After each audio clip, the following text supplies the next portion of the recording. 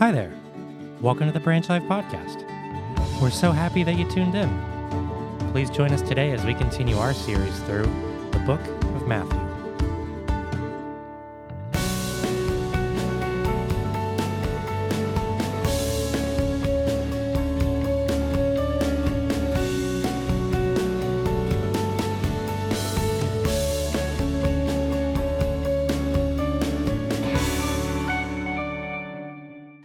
Hey, welcome to Branch Life Church and the launch of a brand new series we're calling Follow the Leader. In just a moment, we're going to talk to you about what in the world elephants have to do and have to teach us about leadership. It's going to be a great summer series that we're kicking off today, and we want to encourage you to stay with us all along the way. Maybe you're tracking this later and it's not the summer of 2021. We jump into this first session and then you can track in on our YouTube channel or at our website to everything that we've done in this series. If this is your first time connecting with us, we want to say welcome. We're glad that you're checking out what's happening at Branch Life Church and you're checking out this teaching. And if you don't have a home church, man, we want to invite you to consider being a part of Branch Life Church, whether you're from afar or whether you are local. We'd love to hear from you. We'd love to hear from everyone who's tuning in today. Would you take a moment and fill out your connection card? Let us know that you're worshiping with us today. And again, if it's your first time and you share with us your address, we will send you this free Matthew journal because, hey, we're traveling through the entire book of Matthew as a church, and you can use this journal to track along, to keep notes, to write yourself reminders, and to be an encouragement all during the week. So we'd love to hear from you, whether it's your first time with us or whether you're with us every time. On those connection cards, you can let us know how we can pray for you. You can let us know how you've been encouraged. You can ask questions, and we will even work to answer all the questions that come in some way, shape, or form. So we're going to kick into our Follow the Leader series. Today is also special because we will be at the end of this talk celebrating the Lord's table together. We're going to be inviting you, if you're a follower of Jesus, to participate in communion with us. So you may want to take a few moments here as we kick things off to go grab some elements. You just need something to eat, whether it's bread or crackers, and then something to drink, whether it's juice or water or whatever, it'll work fine. Doesn't really matter what the elements are, but grab those and we'll lead you in this communion time at the end of this teaching. So stick with us as we kick off this series. We're super excited to show you what God teaches us in Matthew chapter 8 through 11 through this entire series we're calling Follow the Leader. Check it out. All right, guys, we are going to dive into our very first episode of our Follow the Leader series. I'm excited that you're here with us. And let's just imagine a dream together for a little bit. What if you followed someone that not only helped you to survive, but to thrive? We're all following someone, we're all following something, and who or what you follow makes all the difference. You know, there is something that elephants can teach us about leadership. So I brought my little friend here, Elefante. He's going to help remind us about this lesson. Why are we going through this series called Follow the Leader together? What does God possibly want to show us? Well, did you know that in a pack of elephants called a herd, that the leader is always the monarch? Typically, it's the oldest female elephant of the group, the grandmother of the group. Well into their 40s, 50s, 60 years old, this leader is in charge of taking care of, leading, directing, and guiding her entire family, her entire herd. Now, she has two jobs that this elephant does. Number one, she helps her herd survive. So you watch these shows and you see these elephants, especially the African elephants, that have to travel mile after mile after mile to survive and find water in the desert. This older elephant knows the stories. She knows the patterns. She knows the places that her family has to go to get enough water and enough food to survive. Imagine having enough food to feed an elephant, let alone an army of elephants. It's her job to make sure that they all get fed. So she directs them to the right places on the different seasons. And every one of her followers is learning that lesson. Where do we go? Where do we find the water? What happens when it runs out? Where's our next stop? How do we stay safe? It's her job to protect her herd from predators so that those little baby elephants don't get killed, so that there is freedom from not eating the wrong thing and getting sick. And they huddle together. They have strength in numbers so that they can protect one another because they believe that they're better together. And so that's her number one mission, is help her family survive. The second thing that she does, which is powerful in illustration to the point that Jesus is going to make through the series, is that it is the leader's job of the herd to make sure that not only does her family survive, but they thrive. One of the interesting things about elephants is they have personalities. There's grumpy elephants, there's happy elephants, there's playful elephants, there's serious elephants. And these elephants just have a lot of the same dynamics that we would have in a group or in our church, right? And they have these times together where the whole family just plays and celebrates and frolics. They also have time together where they mourn, where they're sad when they lose someone and when things get hard. And it's the leadership of this elephant that allows the kids to play in the water, the whole herd to have game time and to roll around and to spray each other with their trunks and just to enjoy life. And they get to do that because they're following the right leader. Imagine this. Imagine if you followed the leader that not only helped you to survive, but helped you to thrive. Remember, we're all following someone, and the leader that you follow makes all the difference. That's what we're going to be learning about in this series. As Matthew takes us through a bunch of stories that show us an example of why Jesus is the best leader to follow. What happens when you follow Jesus and make him Lord, and what difference it makes in our lives to follow him versus all of the other options in there. So again, if you're just joining us for the first time, you are hitting this discussion at the right moment. We're about to talk about this for the rest of the summer of 2020. All these episodes will be available online. And we want to encourage you to lean in and join us again. And for those who are a regular part of Branch Life Church, grab your journals and start writing down each and every week that we're together what God is showing you, what God is teaching you about why to follow him, how to follow him, and what difference it makes when we follow Jesus in our lives. He's calling you to probably adjust some behaviors and to examine yourself and see if you're following Jesus in every area of your life. This series that's going to teach us this incredible lesson. The greatest freedom is found in following Jesus as Lord. We're going to run through Matthew chapter 8 chapter 8 through chapter 11 together this summer, and let's jump in with story number 1, the leopard. Remember, Jesus had just talked on the Sermon on the Mount. He had talked in front of a crowd of a whole bunch of people. Some were followers, some were finding him, and some were fighting against him. And when he got done, everybody had to make the decision, what are you going to do with Jesus? What are you going to do with this teacher, with this preacher? What are you going to do with this miracle worker, this person that fulfills prophecy, who's the Messiah of the world? What are you going to do with Jesus? You and I have to ask that same question. What are we going to do with Jesus? What happened after his teaching on the Mount? It says, when he came down from the mountain, great crowds followed him. There was a great number of people that decided to follow Jesus. They are going to walk in the dust of their rabbi. Back in the Bible times, when you had a rabbi or a teacher, they didn't teach in a classroom as much as they taught on the go. And so the students would follow the teacher, and they would walk on these dirt roads, these dirt paths in their sandals in the dryness of the Israelite land. And the teacher being in the front would kick up dust. And everybody following that teacher would get that dust on them. They'd have to clean their feet. They'd have to clean their robes. You know, they were constantly getting rid of the dust that they were in. You didn't want to be in the back because you got covered with everybody's dust. But it became a tradition to say that you were covered in the dust of your rabbi at the end of the day. These people decided to be covered in Jesus' dust. They wanted to follow him. They wanted to learn from him. They wanted to know what he knew. They wanted to do what he did. And that's the choice that they made.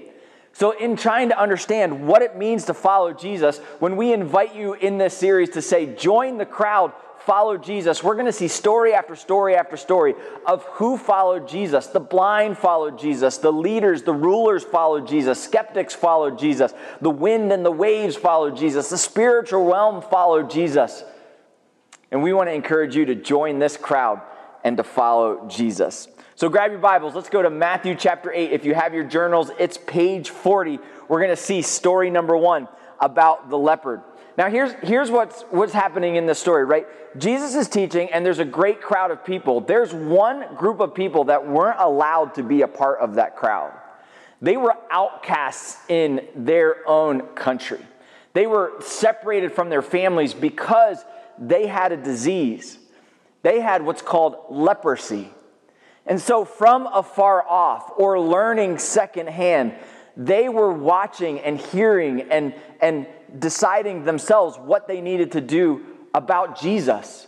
And the Bible says that a leper, an outcast, came to Jesus. Now, lepers in this culture, or the disease of leprosy, is not as common today as it was back in Bible times. But when you got leprosy, you were receiving not only a death sentence, but a socially dead sentence.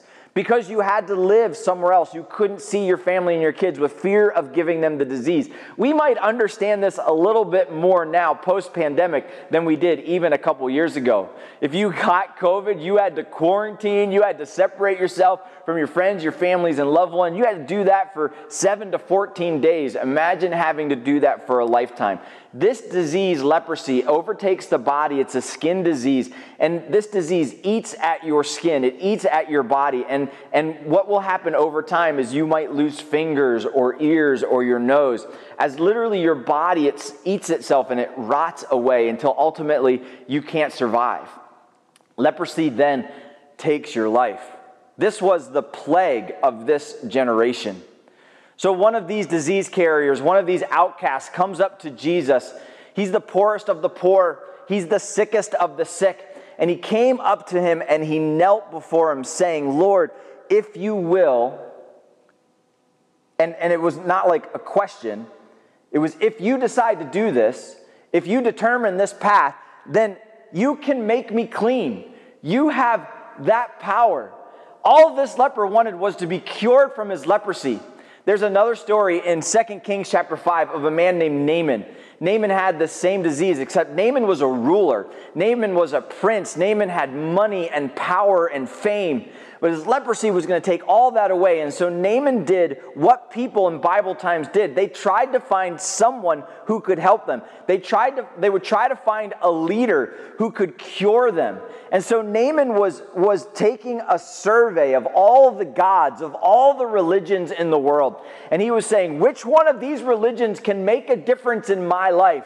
And ultimately he came to the God of the Israelites. And he found a prophet, and he came up to this prophet and he said, can your God heal me? And the prophet said, yeah, if you'll bathe in the Jordan River, and this was this huge story for Naaman, then God is able to heal you. And Naaman does what the prophet asked him to do, and he comes out of that water cleansed and clean. And then Naaman decides that the God of Israel is the one true God, because it's the only God that helped him. It's the only God that could heal him. This leper had come to that same conclusion, that Jesus was that God who could heal him. And he calls him Lord after kneeling.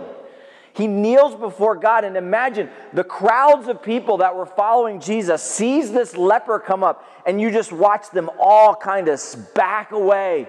Don't breathe the same air. Don't touch this man. This is a leper. He is unclean. And this leper finds his way to Jesus, and Jesus doesn't cringe. Jesus doesn't back away. Jesus doesn't look at him in disgust or out of fear. He looks down at this leper in love, who's kneeling before him, who's declaring him Lord of his life. And he says, you can make him clean. And then Jesus stretches out his hand, and the crowd just gasps.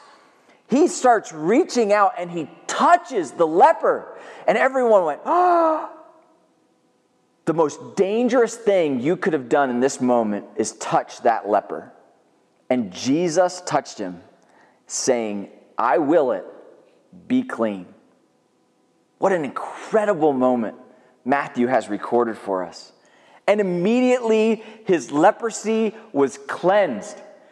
What a celebration. The crowd is like, this is a miracle worker who can heal the disease of leprosy, the plague of our generation, with a simple touch. He's not scared of disease. He's not scared of death. He has power over it. And then Jesus said to him something that rocked everybody's world.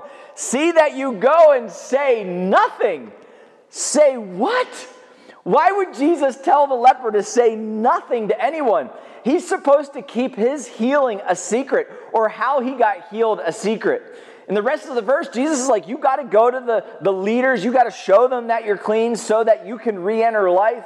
So he was going to go to the religious leaders. This was an Israelite that had to follow these certain procedures, right? You got to get tested. You got to put the swab up your nose. It's got to come back negative. Now you can re-enter society. So Jesus said, go do that, but don't tell anyone how you got clean.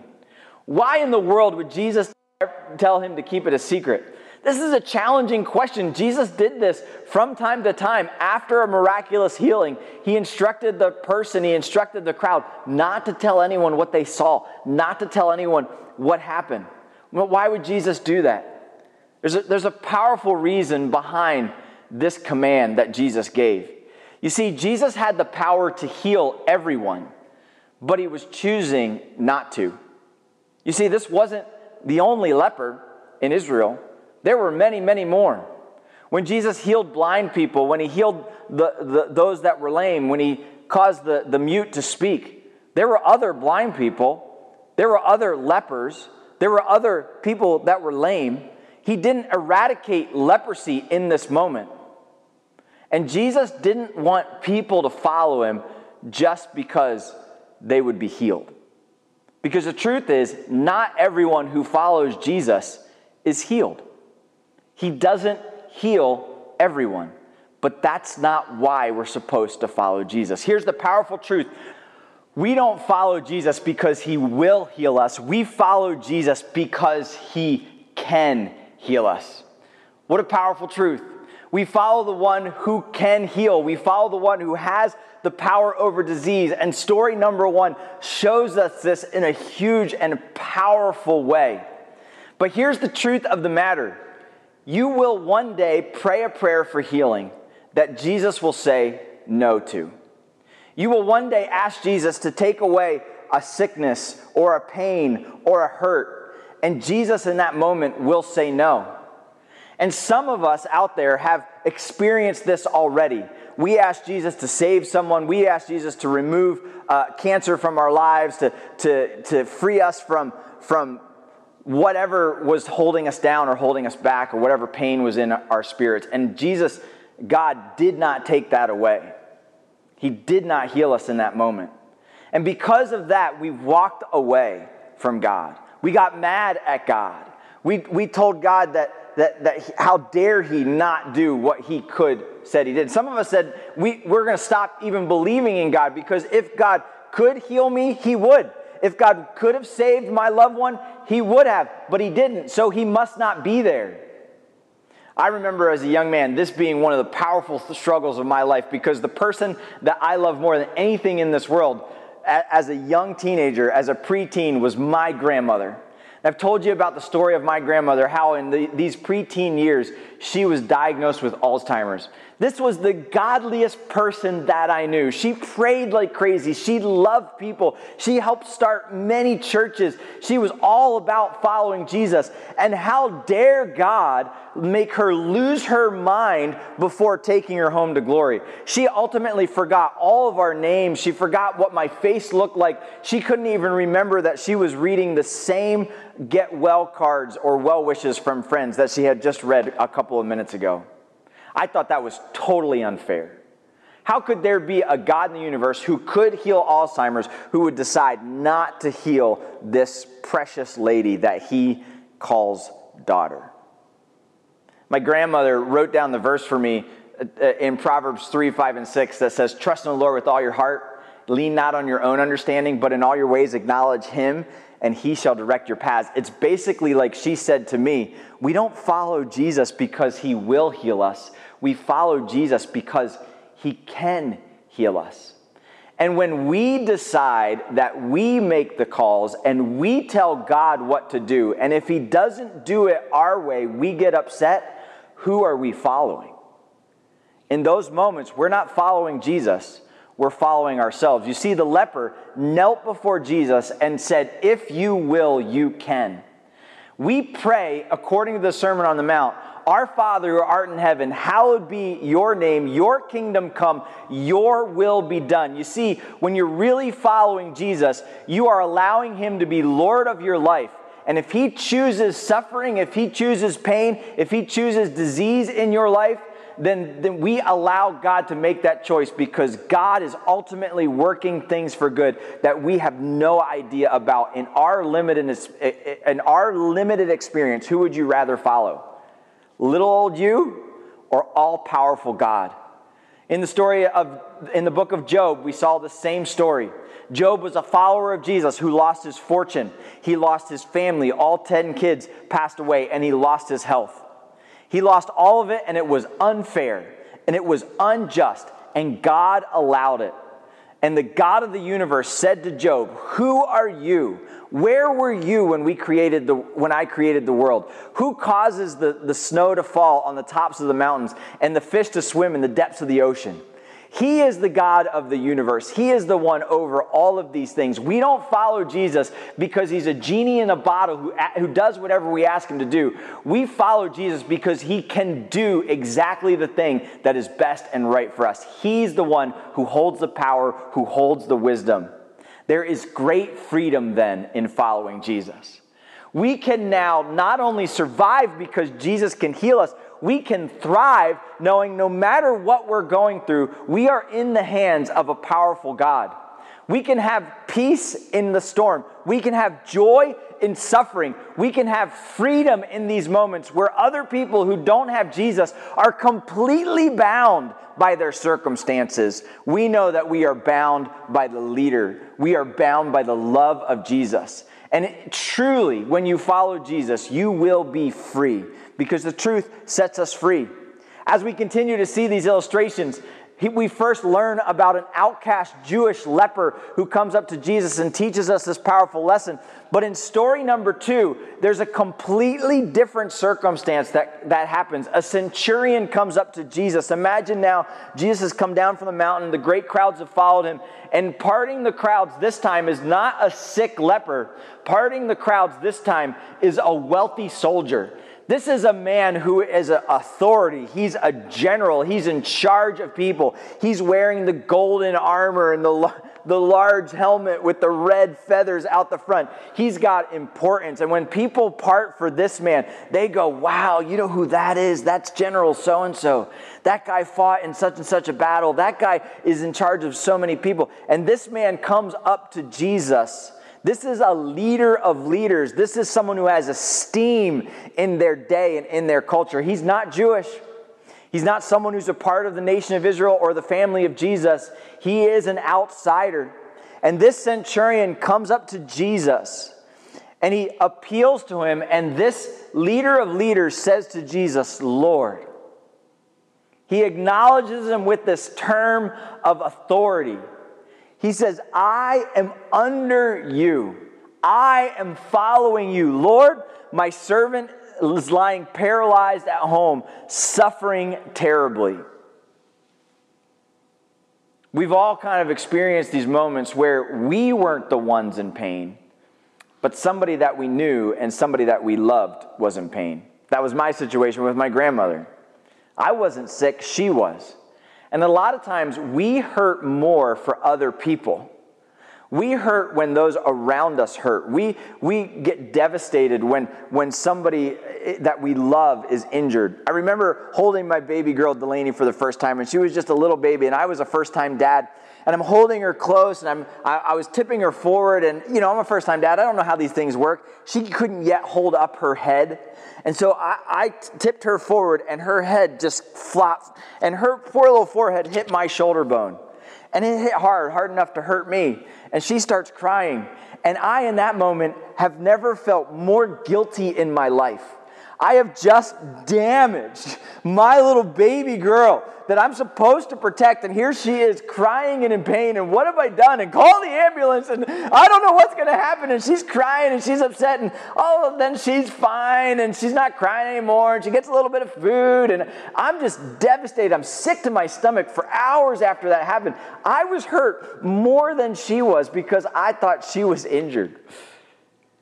And we can, in these moments, decide to get mad at God. God, you might not have healed me, but you totally should have healed them. And this authority comes up to this servant, and he's in that situation. He's in that moment where he's saying, my loved one, my family member, part of my community is hurting. They're paralyzed. They're in pain. I'm coming to you to help this person. Remember, this centurion had all the resources of the Roman Empire. He could have got the best doctors in the world and had them come to his house in any moment. And he said to Jesus, I'm a follower of you. Something had convinced this Roman soldier that Jesus was the King of Kings and the Lord of Lords. And Jesus said to him, I will come and heal him. This is fascinating. But the centurion replied, Lord, remember, you're in charge. I'm not worthy to have you come under my roof. This wasn't just a ploy. This wasn't just an experiment. Maybe Jesus will heal. This was someone who was all in with following Jesus. And he couldn't imagine Jesus coming into his house, a centurion, a Gentile, having this Jewish leader, this Messiah. He's not worthy to even be in his presence. You see, the crowds parted for the centurion when they should have been parting for the Lord. He said, I can't have you come to my house. Only say the word, and my servant will be healed. You can think it, you can say it, and that healing can take place. Because, of course, he's God with that kind of power. For I, too, am a man under authority. I with soldiers under me. I say to one, go, and he goes. I say to another, come, and he comes. And to my servant, do this, and he does it. I'm the guy that's in charge of other people, and I know my place. And my place is to submit to you as my Lord and King. Have you come to this place where you put Jesus as your Lord and King? We fight against this with every passion. This is a huge issue in our lives. Allowing Jesus to be in control. Thinking that we are unworthy to be a part of his family. Or we say Jesus is supposed to come and help me and do what I'm supposed to say. Listen, we are dirty rags and Jesus is the King of Kings. It's a privilege and an honor to be in his presence. We have to come humbly before God, faithfully into community with the church to be able to worship this King. But we prop ourselves up as our own leaders. And this leader of leaders says, no, I am now following Jesus. Are you following Jesus? And are you grateful that this master, this Lord, this God, this creator cares enough for you? When Jesus heard this, he marveled and said to those who follow. Now Jesus turns to the crowd, right? These are all the people that are like, that centurion so-and-so. And he yells out to them this statement, I tell all you people, all you Israelites, there is no one in Israel in whom I have found such faith. This Roman has outfaithed all of you. God's children, the chosen nation, this man has more faith than you. Jesus props up a foreigner as an example to everyone of how to follow Jesus. This was an incredible moment, and part of the reason that Jesus is telling the story is he's saying that anybody can follow me, any nationality, any person of any creed, any status, anyone can follow Jesus. And if you decide to have faith, that faith is what saves you. Not your position, not your nationality, not your religion, but faith in following Jesus is what matters. And a foreigner had more faith than Jesus' own people. Here's what he's asking us to do in this story. Have faith. Don't surrender to the empire around you. Submit to the king above you. When you have faith, you do not surrender to the culture, to the world, to the empire that's around you. You don't just follow Jesus because it's what your people do. You don't just follow the prevailing wisdom of the age. You follow the King who is above it all. But so many of us struggle with this absolute challenge to not follow the world. We are bombarded every day from every angle, from every screen that we have in our hands, in every conversation that we're a part of. We are told to follow our empire, to follow our culture, to do it the world's way. We're told to follow the religions of this world. We're told to follow the relationships of this world. The media tells us how we're supposed to think. Our politicians tell us what we're supposed to do. Our family members and our friends say, hey, this is the way that we're supposed to live. And so many of us just surrender to the surrounding empire because, frankly, it's easy. It's easy just to do what the world around you is telling you to do. The world says it. Is that right versus what God says? We should constantly be measuring up the message that we're getting to this world and balance them against the message that we're getting from God. You know, the world says, go to church if you feel like it. If it's helpful for you, if it's meeting your needs. And if that's the message, if that's what it means to go to church with our friends and with our family, we're going to go when we feel like it, if we think it's okay. And if we kind of agree with everything that's being said. And so our church attendance can even become cultural. It can become kind of the way everybody else does religion or does church. And we show up when it's convenient. We show up when it fits into our schedule.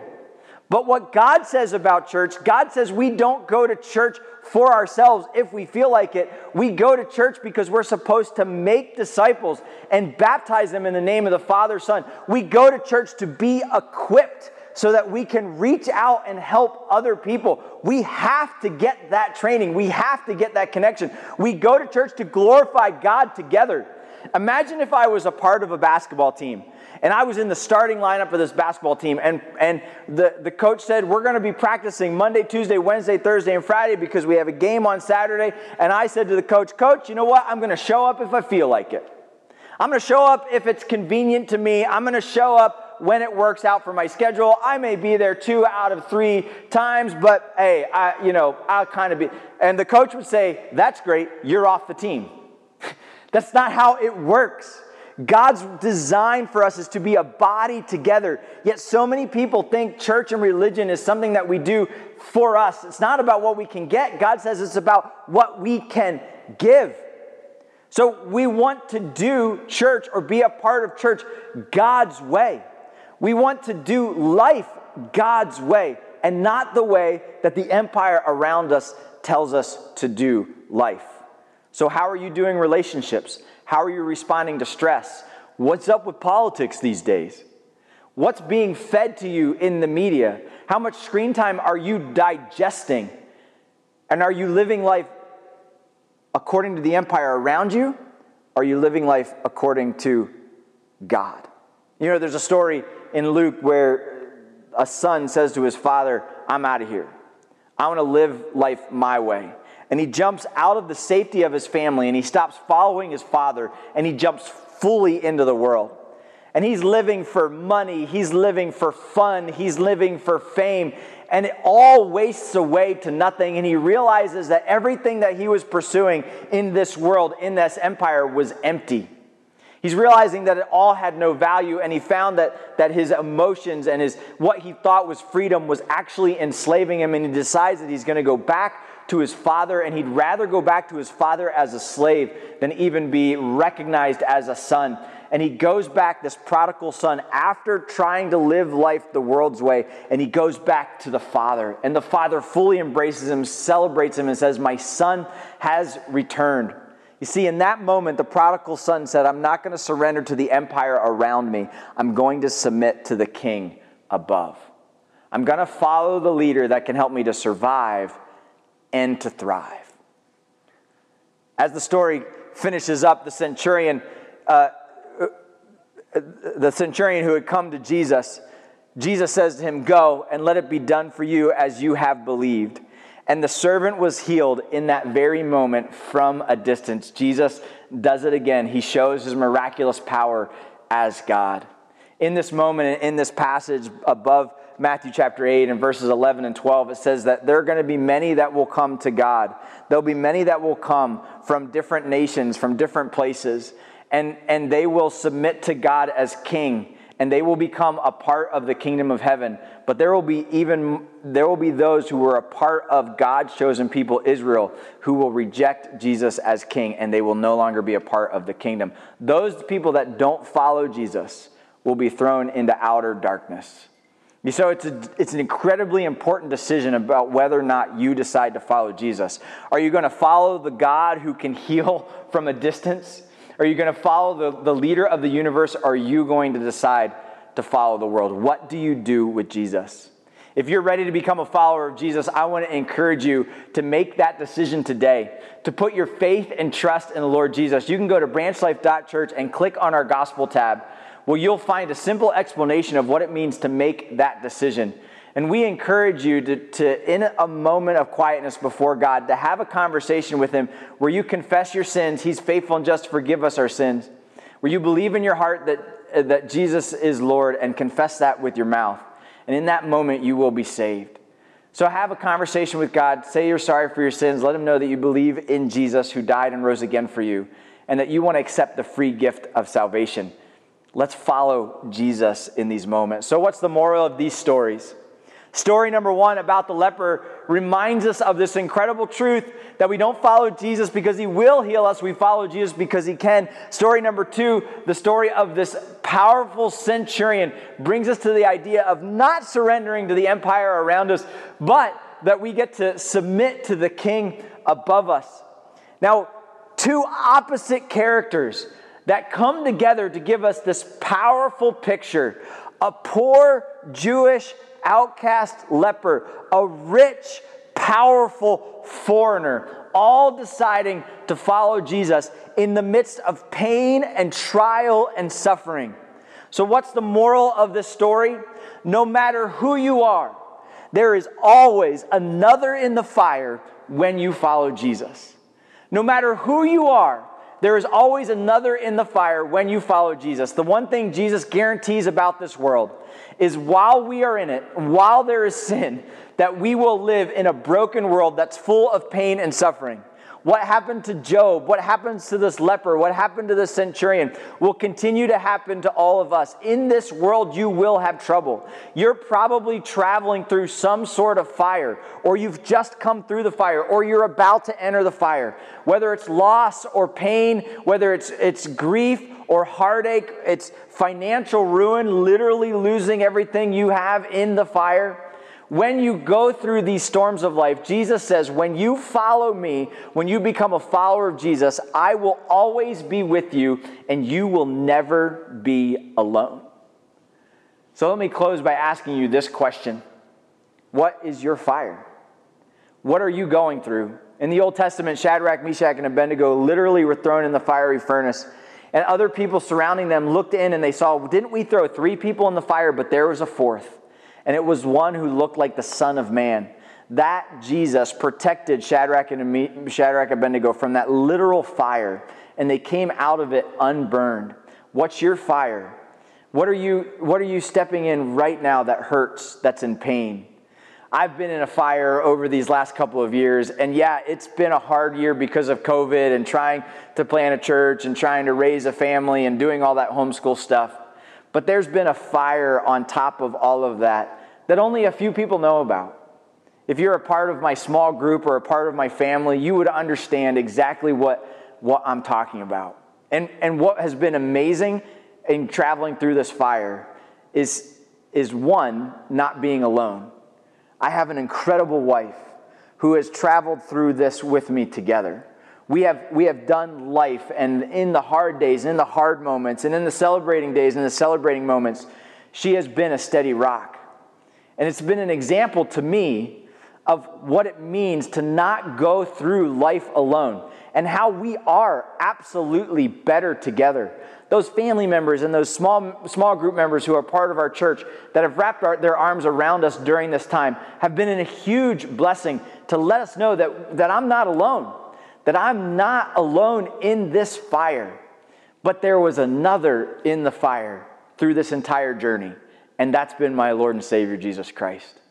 He's been there the moments that we've cried. He's heard every word that we've prayed. He's allowed us to celebrate even in the midst of the storm. He's the one that provided peace. He's the one that's given wisdom. He's the one that we're able to place our trust in. I don't have all the answers. My wife doesn't have all the answers. Our church doesn't have all the answers, but God does. And He walks with us day by day through this fire, through this pandemic, through this pain, through this hurt, whatever it may be. God was with Job in the midst of his grief and when he lost his health. God was with that prodigal son when he ended up in the pig pen eating the food that the pigs were eating. God was with this centurion when he was concerned about his servant. God was with this leper when he was healing with disease. God can be with you.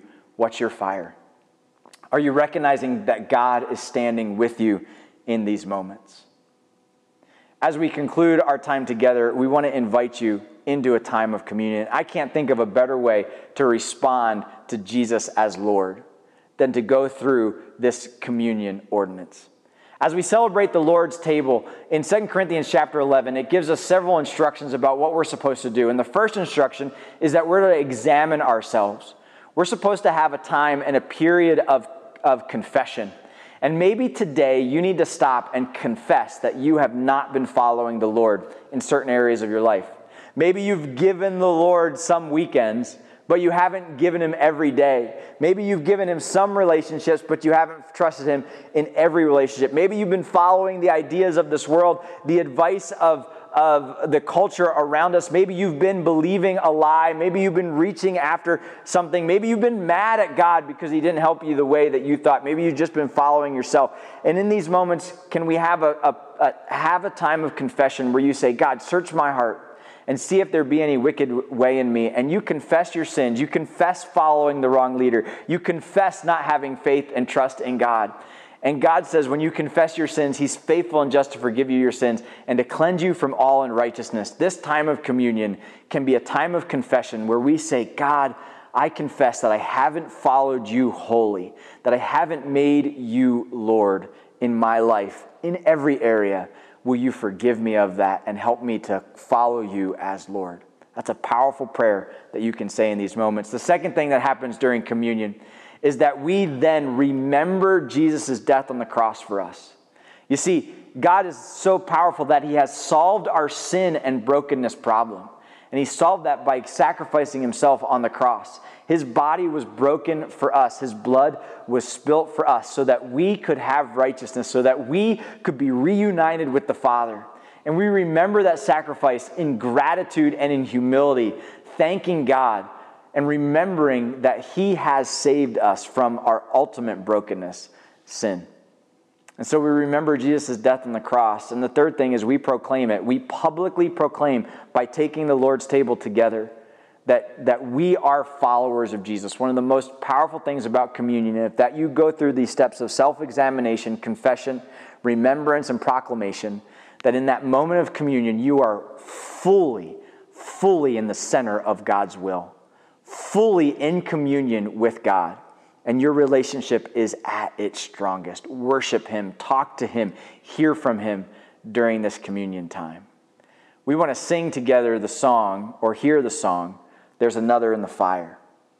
It's a powerful song that goes through some awesome teaching that we've gone through today. And remember this, there's another in the fire when we go through it. There's another holding back the waters of the sea. And if I recognize Him as leader, it makes all the difference in our lives. So as we think and contemplate on these things, as we pray together, as we hear this song, we will then participate in communion together. We lay everything at the feet of Jesus. We kneel before Him and we call Him Lord, and we ask Him to heal us. Let's pray together. God, as we come into this communion time, we pray, Lord, that we would take these moments to examine ourselves. So God, in this moment, we do pray that you would search our hearts and allow us to realize those things that we need to confess. And Lord, would you forgive us for our sins? God, would you forgive us for our thoughts, for our actions that have been wrong, that have been not pleasing to you, that have missed the mark? Would you forgive us for following this world? Would you forgive us for following others or ourselves? Help us to follow you alone. And Lord, forgive us for putting ourselves or others in front of you. God, we confess this. We confess these things, Lord, and we ask you to forgive us and to cleanse us from all unrighteousness. In these next moments, God, we want to thank you for dying on the cross, for breaking your body for us, Lord, for spilling your blood on our behalf so that we could be clean and that we could be righteous. And Lord, we proclaim in this action your death until you come. God, help others to know that we love you and that we stand with you and that we follow you. In your precious name we pray. Amen. If you want to grab the elements that we introduced earlier on in the service, we want to encourage you to grab something that would represent the body of Jesus, whether it's bread or a cracker or really anything would be able to do that. Get that at this moment, and then also have with you something that you can drink. From 1 Corinthians chapter 11, Jesus gathers his disciples together, and first, the night before he dies, he takes the bread and he broke it. And he handed it out to all of his disciples who are around that table. And he said to them that this bread is a symbol and that it represents the body of Jesus. If you are a follower of Jesus, if you have put your faith and trust in Jesus, we want to encourage you to join us in this moment of communion. If you have not yet put your faith in Jesus, if you have not yet had a time of confession, or if you're a little bit distracted, it's probably better that you just let this moment pass you by. So grab that bread, and as Jesus passed that bread out, he said, this body was broken for you. When you do this in remembrance of me. So we say to God, thank you. Thank you for breaking your body so that my sins could be forgiven. Do this in remembrance of me.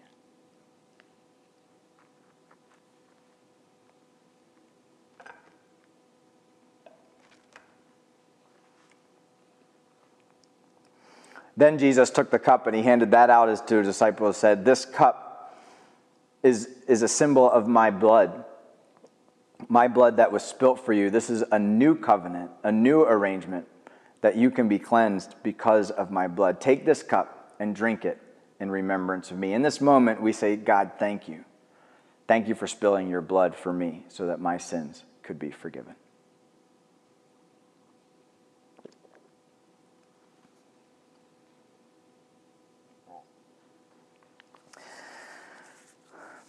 God, thank you for your death on the cross. Thank you for sending your son so that everyone who believes in you could be saved. God, I thank you for this moment where we stand in righteousness before you. Help us, God, to go from here in your power as we go through this next day, this next hour, these next weeks. Will we follow where you lead us, God, through all of these things? We pray for healing. Lord, we pray for your will. We pray for wisdom. And God, we pray that you would lead us powerfully in this next season. In your precious name we pray. Amen. Well, thank you so much for joining us today. We're so glad that you could be a part of what's happening. We'd love to hear from you. So don't forget to fill out your connection card at branchlife.church, or it's being linked in the chat next to you. And we want to encourage you to let us know how we can pray for you, but maybe answer the question, what did God say to me today? What's something that you heard from God that was an encouragement, that was a challenge? We'd love to hear that from you. Or maybe you have a question. Go ahead and fill out that question and let us know. And you might even hear an answer to that in some of our upcoming teaching times. Again, if you have any questions about what it means to be a follower of Jesus, we want to encourage you guys to go to the Gospel tab or share this Gospel tab with your friends, and you can hear more about how to have faith in Him. And if you want to make worship, giving a part of your worship, we want to thank you from the bottom of our hearts for those who give regularly. You can do that anytime at branchlife.church/give. God is on the move, and He's doing some great things, so thank you for giving generously. Maybe for you, the next step is simply this. Join us next week as we continue on through the summer in this series called Follow the Leader. We want to invite you to join the crowd and follow Jesus. Have a great rest of the day. We'll see you next time.